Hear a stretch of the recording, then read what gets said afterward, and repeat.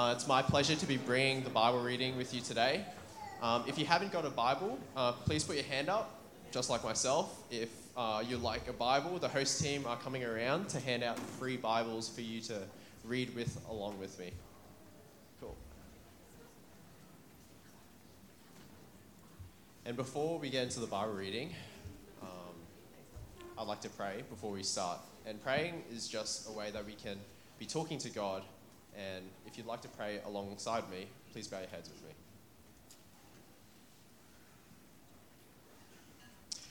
Dear Heavenly Father, thank you for your Son Jesus and how he has reconciled us, broken sinners, to you.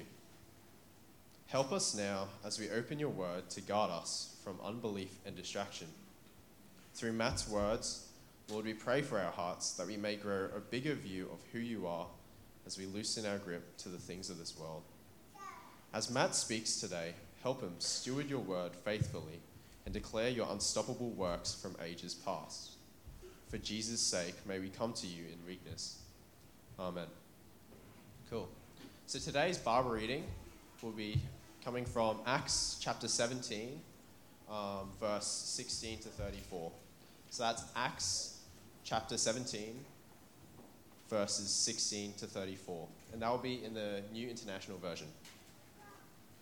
Starting from verse 16. While Paul was waiting for them in Athens, he was greatly distressed to see that the city was full of idols. So he reasoned in the synagogue with both Jews and God-fearing Greeks, as well as in the marketplace day by day with those who happened to be there. A group of Epicurean and Stoic philosophers began to debate with him. Some of them asked, "What is this babbler trying to say?" Others remarked, "He seems to be advocating foreign gods." They said this because Paul was preaching the good news about Jesus and the resurrection. Then they took him and brought him to a meeting of the Areopagus, where they said to him, "May we know what this new teaching is that you are presenting? You are bringing some strange ideas to our ears, and we would like to know what they mean." All the Athenians and the foreigners who lived there spent their time doing nothing but talking about and listening to the latest ideas.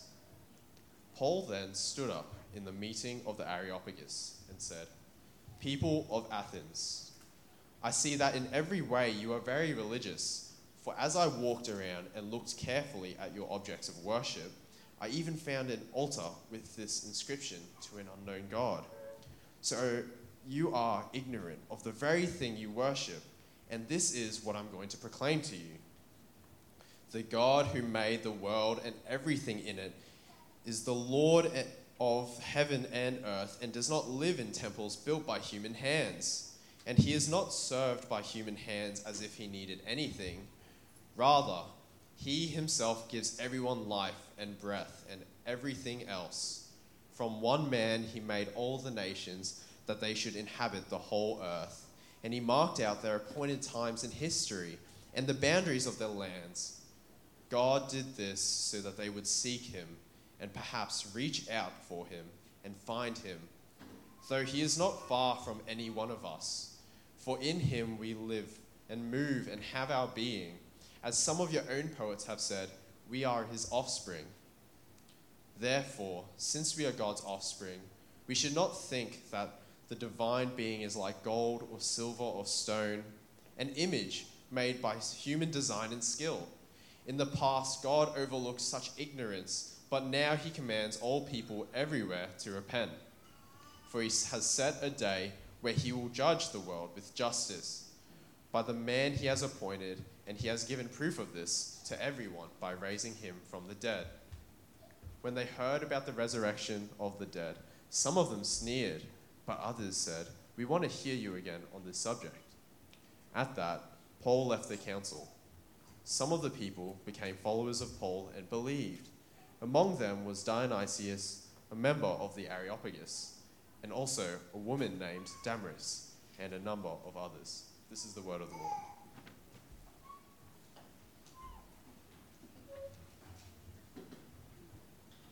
All right, thanks, Jerry. Good morning, everyone.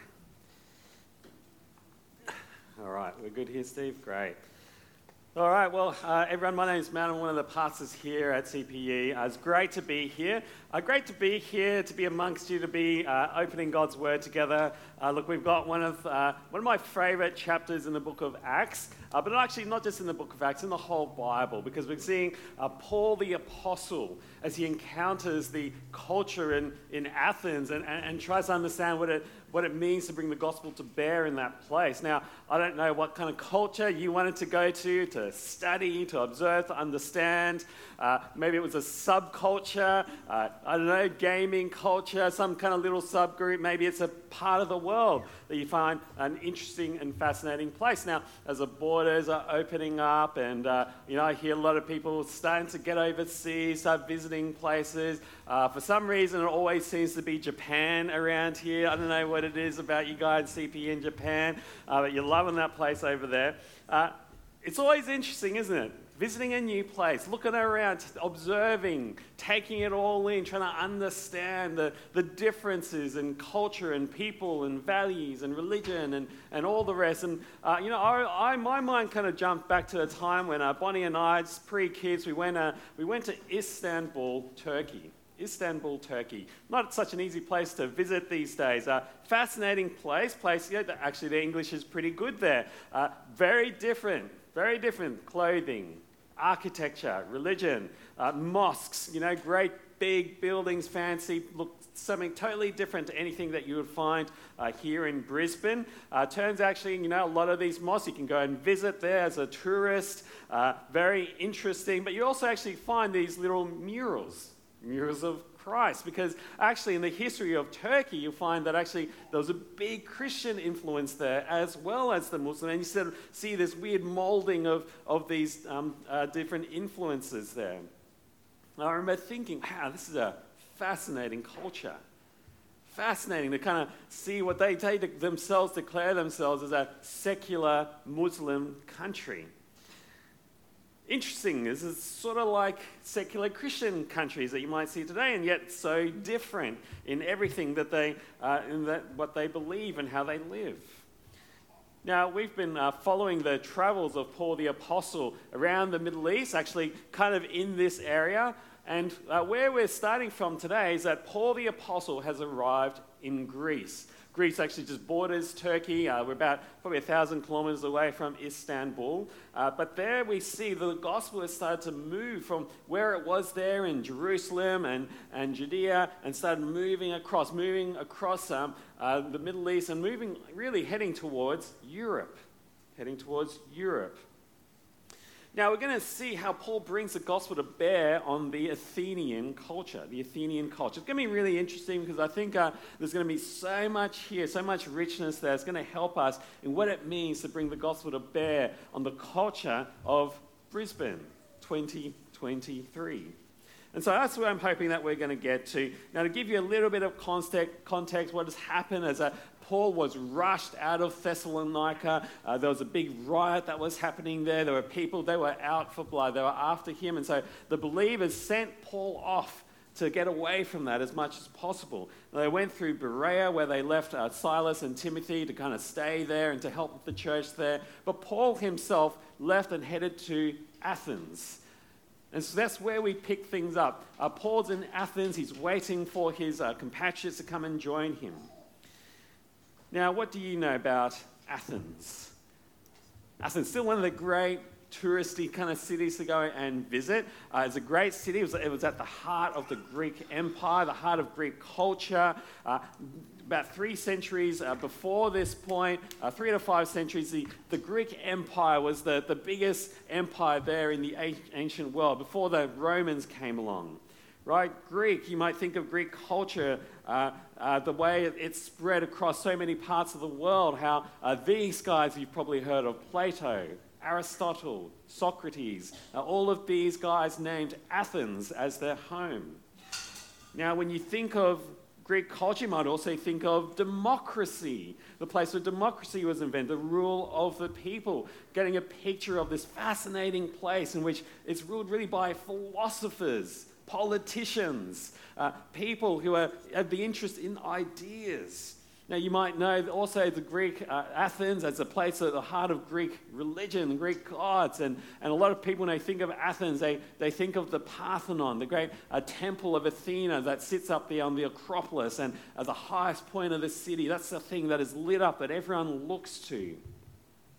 Athena is a great statue of Athena. Something's happened to it over in the history of time. It's no longer there. But there was, back in this time, there was the great statue of Athena, one of the kind of great statues of the ancient world. Now, it's been said that actually in Athens, it's easier to find a god than it is to find a human being, because there are something like 30,000 statues and idols to different gods there in Athens. So you can imagine Paul, from this Jewish missionary from Jerusalem, as he's around in this Athenian city full of idols and statues and looking up to this temple of Athena, having his eyes opened. Imagine him as the tourist thinking, wow, what an interesting place to be. What an interesting place. But that's not all that he felt. That's not all that he felt. If you've got your Bibles, come back with me to Acts chapter 17, verse 16. While Paul was waiting for them in Athens, he was greatly distressed to see that the city was full of idols. See, what's Paul's response to being there in Athens? I'm going to go take a few selfies around Athens and take it all in. No, he started thinking a little bit more behind that, isn't he? I'm sure he is thinking, wow, this is interesting, but Paul, being the God-fearing Jew that he is, knowing the first two commandments of the Ten Commandments, knows that you don't make idols and statues, any kind of image, carved image of the God of the universe. And so when he's standing there and he's thinking and he's looking at it, kind of feeling distress, he's feeling concern. He's feeling compassion for these people who are lost. He looks upon the culture of Athens and the world that he's in with compassion, concern for their salvation. That there they are looking for God and finding in thousands upon thousands of different gods. And he's feeling that in his heart. They don't know the true God. See, how many of us, as we're out there sightseeing and visiting places, are we also thinking about the salvation of those who live there? And as Paul looks across Athens, he looks upon a city of thousands and thousands of gods, and yet missing the one true God who is there. It's a little bit like the university campus of today. I got CP to send me a picture from O Week up at Griffith University, and you can walk around there at university, and there's a million stalls there, and everybody's saying, hey, come and join our club. Every different kind of belief and idea exists there in the university campus, and there's this melting pot of different things, and as all these young people are out of home, who are out of school and just going to study, they're also getting bombarded and pulled by every different kind of message that's out there. So Paul, as he's supposed to be waiting for Silas and Timothy, he can't help but actually go and preach to anyone who will listen. Preach in the synagogue. Preach in the marketplace. Verse 17. So he reasoned in the synagogue with both Jews and God-fearing Greeks, as well as in the marketplace day by day with those who happened to be there. A group of Epicurean and Stoic philosophers began to debate with him. Some of them asked, "What is this babbler trying to say?" Others remarked, "He seems to be advocating foreign gods." They said this because Paul was preaching the good news about Jesus and the resurrection.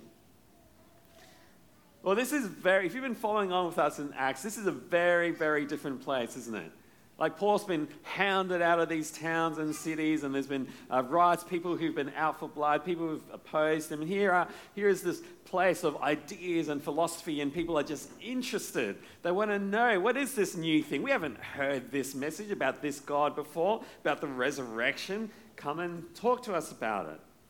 And what happens, a group of Epicurean and Stoic philosophers come by. Now, Epicureans, they were kind of this philosophical belief that, hey, this life is all there is. You live, you die, there's nothing else to it. So what do? Well, go and eat, drink, be merry. They believe that actually, hey, life's about minimizing pain, maximizing pleasure. You got to make the most of what you got because this is all there is. Sound familiar?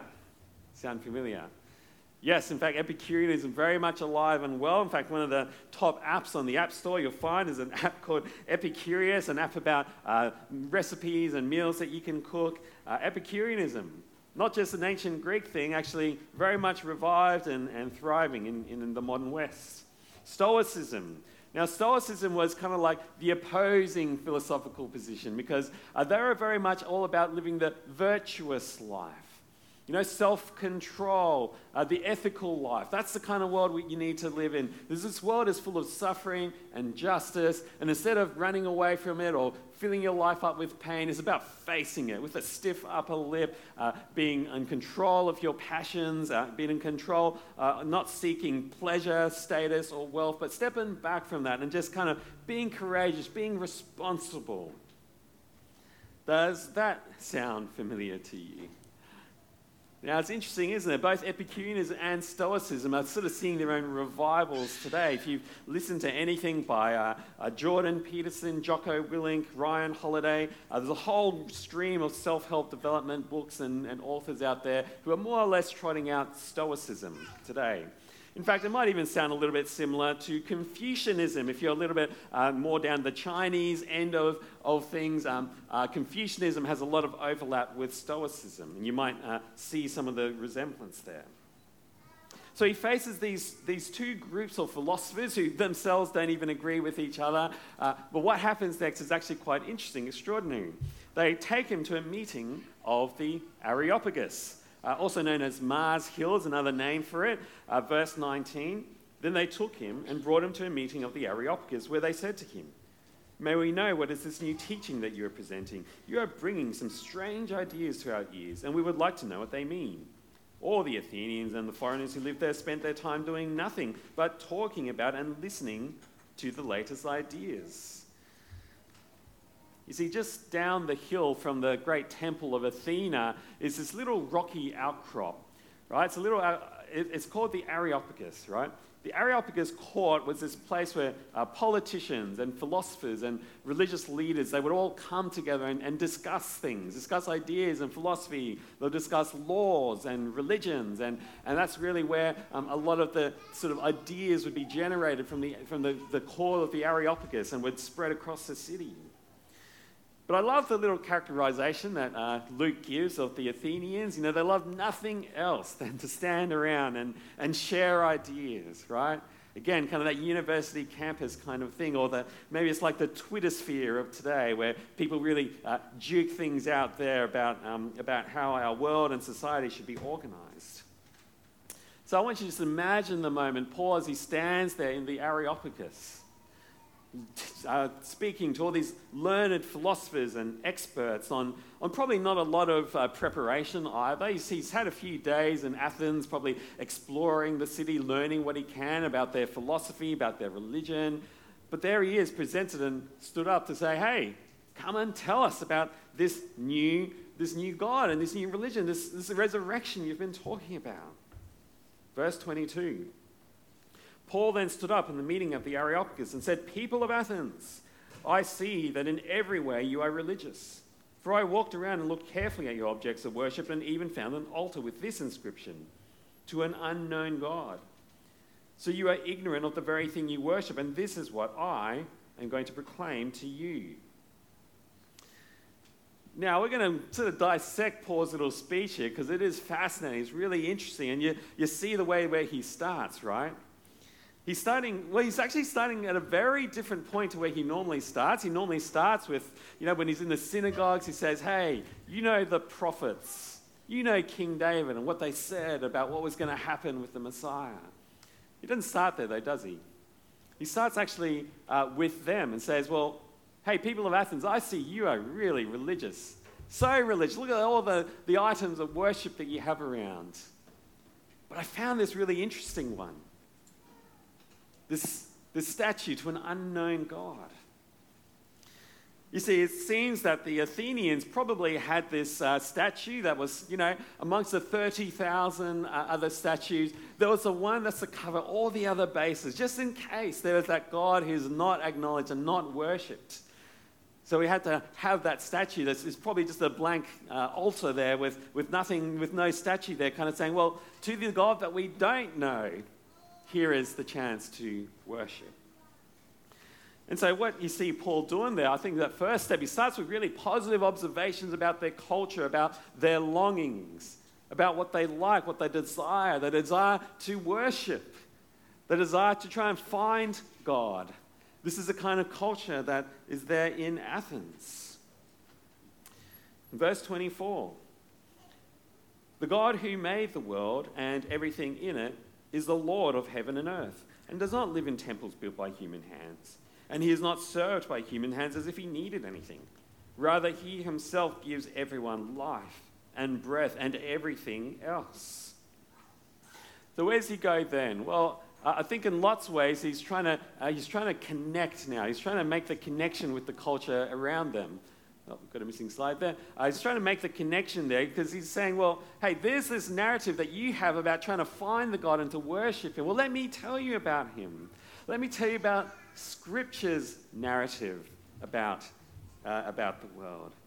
He starts with the fact that there is the God, the one true God who created the heavens and the earth. It wasn't just sort of product of the battles between the varying gods out there in the cosmos. Nor does this God need a temple for people to serve them and to bring them food and sacrifices and the like. He doesn't need humans attending to them. He's the one who provides for everyone. He made everything. He sustains it all. Verse 26, from one man he made all the nations, that they should inhabit the whole earth, and he marked out their appointed times in history and the boundaries of their lands. God did this so that they would seek him and perhaps reach out for him and find him, though he is not far from any one of us. For in him we live and move and have our being, as some of your own poets have said. We are his offspring. So what's he doing now? Having kind of made the connection to kind of go, well, hey, all this thing that you hope for and desire, that the scripture actually speaks about this. Well, he starts actually challenging them with a new narrative. You see, everything that he says in this little paragraph here is actually very non-Greek answers to the search for God. See, there's thousands of Greek gods, not one God who created everything. Greek philosophy worked very much from man up to God. That's why the Greek gods always, they're very human-like, right? They have very sort of accentuated human desires rather than being something totally different, like the Jewish God, like our God. And at this point, then Paul actually quotes one of their own prophets, Epimenides. So he's challenging them with a new narrative, but what is he doing next? I've got another missing slide there. Okay. All right, so what he's doing next now is he's now both challenging their narrative, but then he's also supporting his narrative with their own prophets. He's appealing to their authorities, people that they would look up to, people that they would know. And by quoting them, he's actually kind of reinforcing his own message. You know, maybe in the same way that we might look to scientists or doctors, and maybe we look to self-help gurus. He does this to back his claim that God has given us life and we therefore owe everything to him. Verse 29, therefore, since we are God's offspring, we should not think that the divine being is like gold or silver or stone, an image made by human design and skill. In the past, God overlooked such ignorance, but now he commands all people everywhere to repent, for he has set a day when he would judge the world with justice by the man he has appointed. He has given proof to this to everyone by raising him from the dead. So Paul closes off his speech here with a challenge, the challenge of the gospel. This is where it all leads. What he's pointing at is that, hey, the gospel addresses that search for God. But the way in which you Greeks have been doing it is all wrong. God has kind of ignored that. He's given you chances now to repent, to turn to him. He's commanded everyone, and he has appointed someone to judge. Jesus, the one who died and was resurrected to be the judge of the heavens and the earth. And so What you do right now, Greeks, might be the difference between punishment and judgment under the one that God has lifted up as the judge. Now, a friend put this to me that sometimes preaching the gospel is a bit like putting the little pebble in someone's shoe. Right? It may not convince them then and there at that point, but you know when you're walking around, you've got a little rock in your shoe, and it's just really annoying and annoying on your foot. It's like that little thing. So he's trying to drop in this little hint in that to say, well, maybe all you Greeks are doing it wrong. Maybe you keep searching and looking for more and more gods to worship, and you even have this thing to an unknown God. Maybe there's one God over all of that. Maybe all of those things, all that heart's yearning and desire, is meant that we would seek out and find the God who made the universe and everything in it.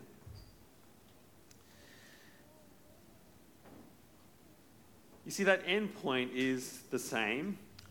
Jesus, his death, his resurrection. But what Paul shows is that there are many, many different ways to get there. And how you get there might depend on kind of the culture that you see and helping to convince people to make this comprehensible to them. He actually uses his observations about their culture, uses the authorities in their culture to point them towards the gospel narrative.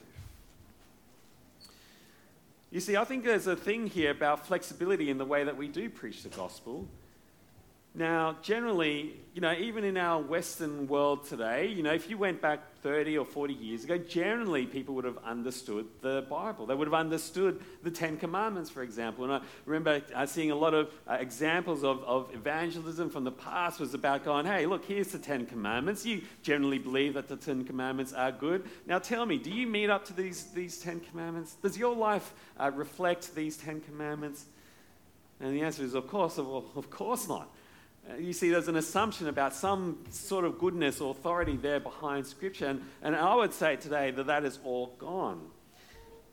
You used to be able to start from an agreement there, but today, no. No, I don't think you can start with that agreement in our Western world. Now, depending on who you're with, maybe you're meeting an international student from Southeast Asia, a Hindu, Buddhist, secular Westerner. That starting point is going to be completely different depending on where you're at. Now, we'll come back to this in a moment, but let's see how people respond. Verse 32. When they heard about the resurrection of the dead, some of them sneered, but others said, "We want to hear from you again on this subject." At that, Paul left the council. Some of the people became followers of Paul and believed. Among them was Dionysius, a member of the Areopagus, and also a woman named Damaris, and a number of others. You see, as Paul finishes this moment there in the Areopagus, there's three responses there that you see, don't you? Rejection, reflection, and reception. Rejection, reflection, reception. Some of them just sneered, particularly at the idea of resurrection. Because in Greek culture, the idea of actually being resurrected in bodily, fleshy form, that was so anti-Greek. Greeks, they want to be resurrected as a spirit, because the spirit world is good and the fleshy world is bad. But others were really provoked to the floor, and they said, "This is really interesting. We'd love to hear some more from you on that." And others still received it, including a member of the Areopagus. So we see, hey, this really openly religious audience, well, in some ways they're open, in some ways they're still closed, aren't they? And some respond, some reject, some want to hear some more. Now, some people have said, well, this is a complete failure. Paul's speech here in the Areopagus was a failure, but I actually think that it was a success. I think largely, overall, he got the message there. I reckon he planted a few stones. I reckon he pointed a few people to Jesus. In fact, today, if you visit the Areopagus, there we go. Oh, we've lost slides. Oh, we are gone completely. Okay. All right, so today, if you visit the Areopagus, you won't find worshippers of Zeus. You won't find worshippers of Athena. In fact, what you will find is a little plaque there on the rocks there at the Areopagus. A plaque there with Paul's speech to the Areopagus. And you'll find there tourists from all over the world, especially Christian tourists, who want to come and see the Areopagus for themselves. And you'll see actually that gospel word that Paul preached there continues to be preached to every tourist who comes by there and is visited by Christians who now believe that thing from all over the world. So church, what are we to make of this famous speech of Paul's in the center of the philosophical and cultural life of the ancient world? Well, I think let's be reminded of the bigger picture here. Now, we see the gospel has gone forth, hasn't it, from Jerusalem to Judea, Samaria, and now it's going out to the ends of the world. So it's crossing these cultural barriers, crossing these religious barriers. And what we're seeing is the way in which the preaching of the gospel is evolving itself. Not that the gospel has changed. We still get to the same point, Jesus, his death, his resurrection, but the way in which you get there has changed. And I think that's why Luke has included all this detail for us. So what does that evolution look like? What aspects of the proclamation might you actually tailor towards the audience in which you have? I mean, I think you quite see clearly that some things are the same, but some things have changed. That actually, you can imagine as Paul's just walking around in Athens observing all of this, he's starting to piece together, put pieces together, say, there are ways in for the gospel as I look at and observe the things that these Athenians are really on about. So here's a quick exercise. I'm going to give you 30 seconds to chat to someone next to you. Imagine Paul is walking through Garden City, Westfield, okay? Or is it Mount Gravatt Westfield or something we're supposed to call it now? Whatever. He's walking through Westfield, through down the mall, the shops, through the eating area, past the multiplex cinemas. What does Paul observe? How might he kind of pick up on things that are going on there? Have a chat to someone, 30 seconds, find someone, chat to them. 30 seconds, what might Paul observe as he's walking through the Westfield?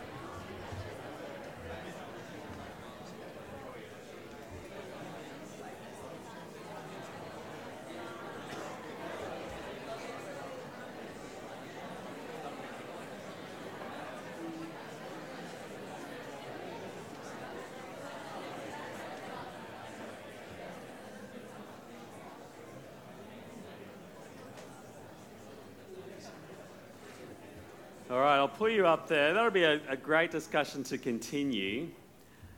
But what does Paul say there? What does he say when he says, people of Brisbane, I see that you are very, what?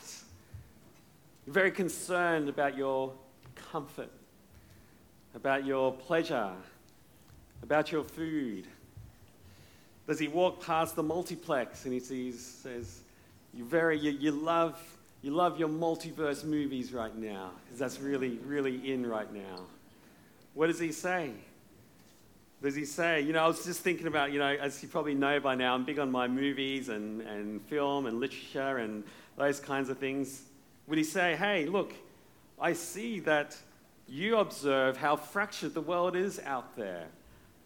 You see that actually, hey, there's probably a better version of me out there somewhere in the multiverse or somewhere out there, but what you see is this kind of broken version of me, where you see your relationships are broken. And you know that if things continue, that there is a disaster that's going to happen and that you would love for some very powerful hero to come along and save the day. Would we say, you're very ignorant about the true story, about the story that's behind those stories, about the God who made the universe and everything and made it one and whole and harmonious. And that the fractures that you see are a result of our broken relationship with the God who made the universe. And might he quote someone, quote the movies, might he quote everything Everywhere at Once, where one of the characters says, I'm tired, I don't want to hurt anyone anymore, and for some reason, when I'm with you, it just hurts the both of us.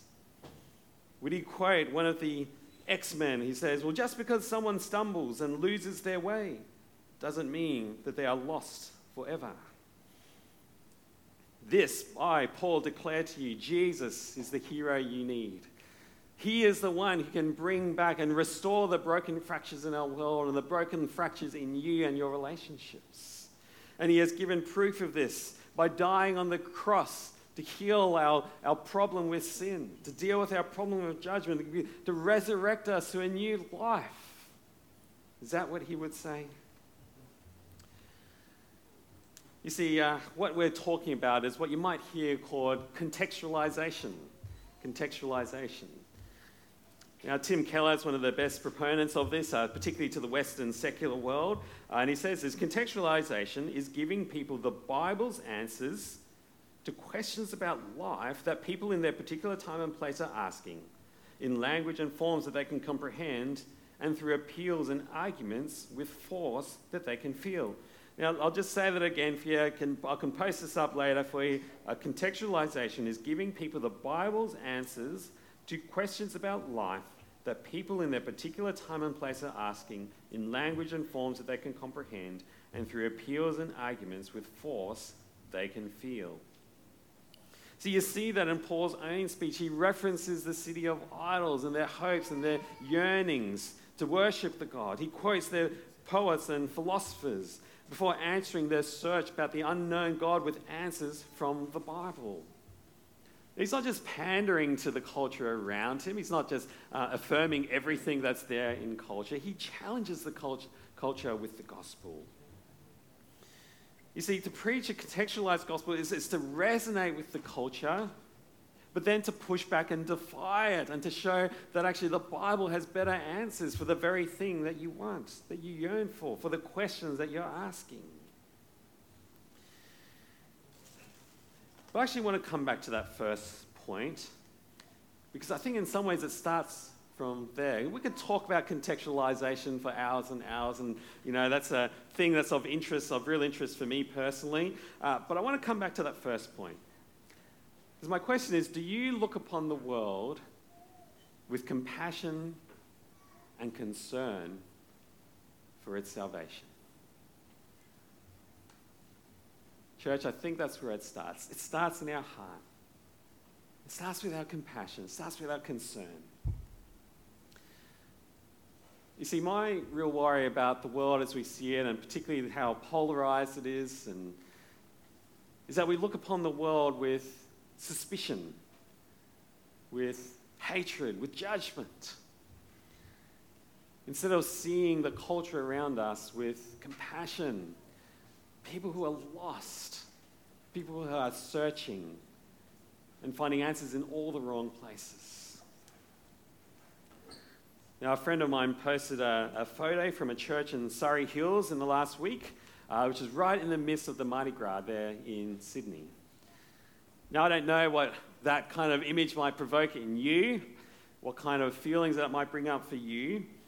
But it is one of those cultural celebration moments of pride and love and all those things. And I think Christians might be tempted to look on this with fear, loathing, judgment. But the pastor there put it really well, Vine Church down in Sydney. He said, we're not protesting the Mardi Gras soapbox style, nor are we promoting its values. We're seeking to provide a place for conversation that bridges a divide. We hope that they would come to understand something of the life, love, and freedom that Jesus offers as they connect with Christians at an unlikely event. Now, you see what he's saying? He says, I see your hope, your desire to be loved, to be accepted, to be free.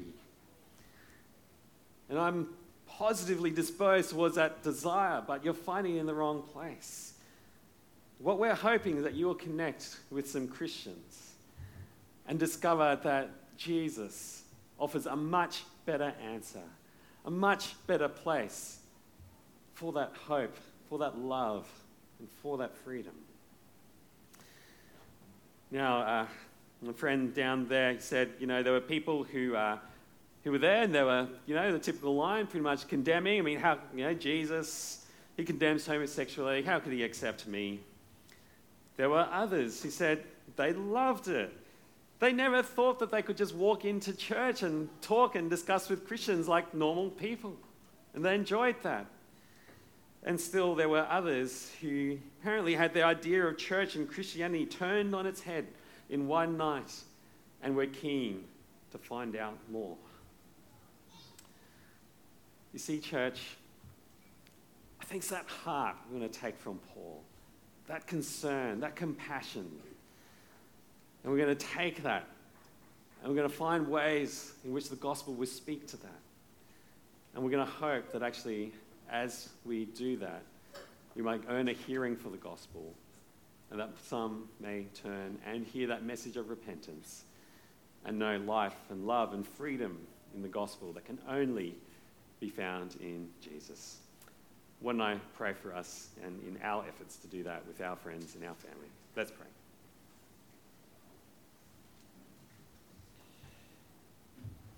Heavenly Father, we do see this moment. We hear of these events. And Lord, we're both challenged and provoked in our own ways, in the ways that we look upon the cultures around us, be it Western secularism, the Buddhists, the Muslims, the apathists, those who are just apathetic. Father, we pray that you might give us that heart of care and concern, that you might give us words and wisdom, that we might be quick to listen and observe and to learn more, that we might to see how it intersects with the gospel. And Father, we thank you that in the words of the gospel, in the death and resurrection and ascension of Jesus, Lord, we have the answer to all of life's hopes and questions and desires. And Father, we pray that you might continue to stroke in our hearts the desire to take that hope to our world. And Father, for those of us who find this a real struggle and find this confronting and difficult, we pray that you might give us boldness and courage. And Father, most of all, we pray that those little stones that we leave in people's shoes might actually be the thing that opens them up to the gospel, that they may know salvation in Jesus' name. We pray all of this in his name and for his glory. Amen. All right, well, church, we are going to spend a little bit of time. We're going to take the Lord's Supper together.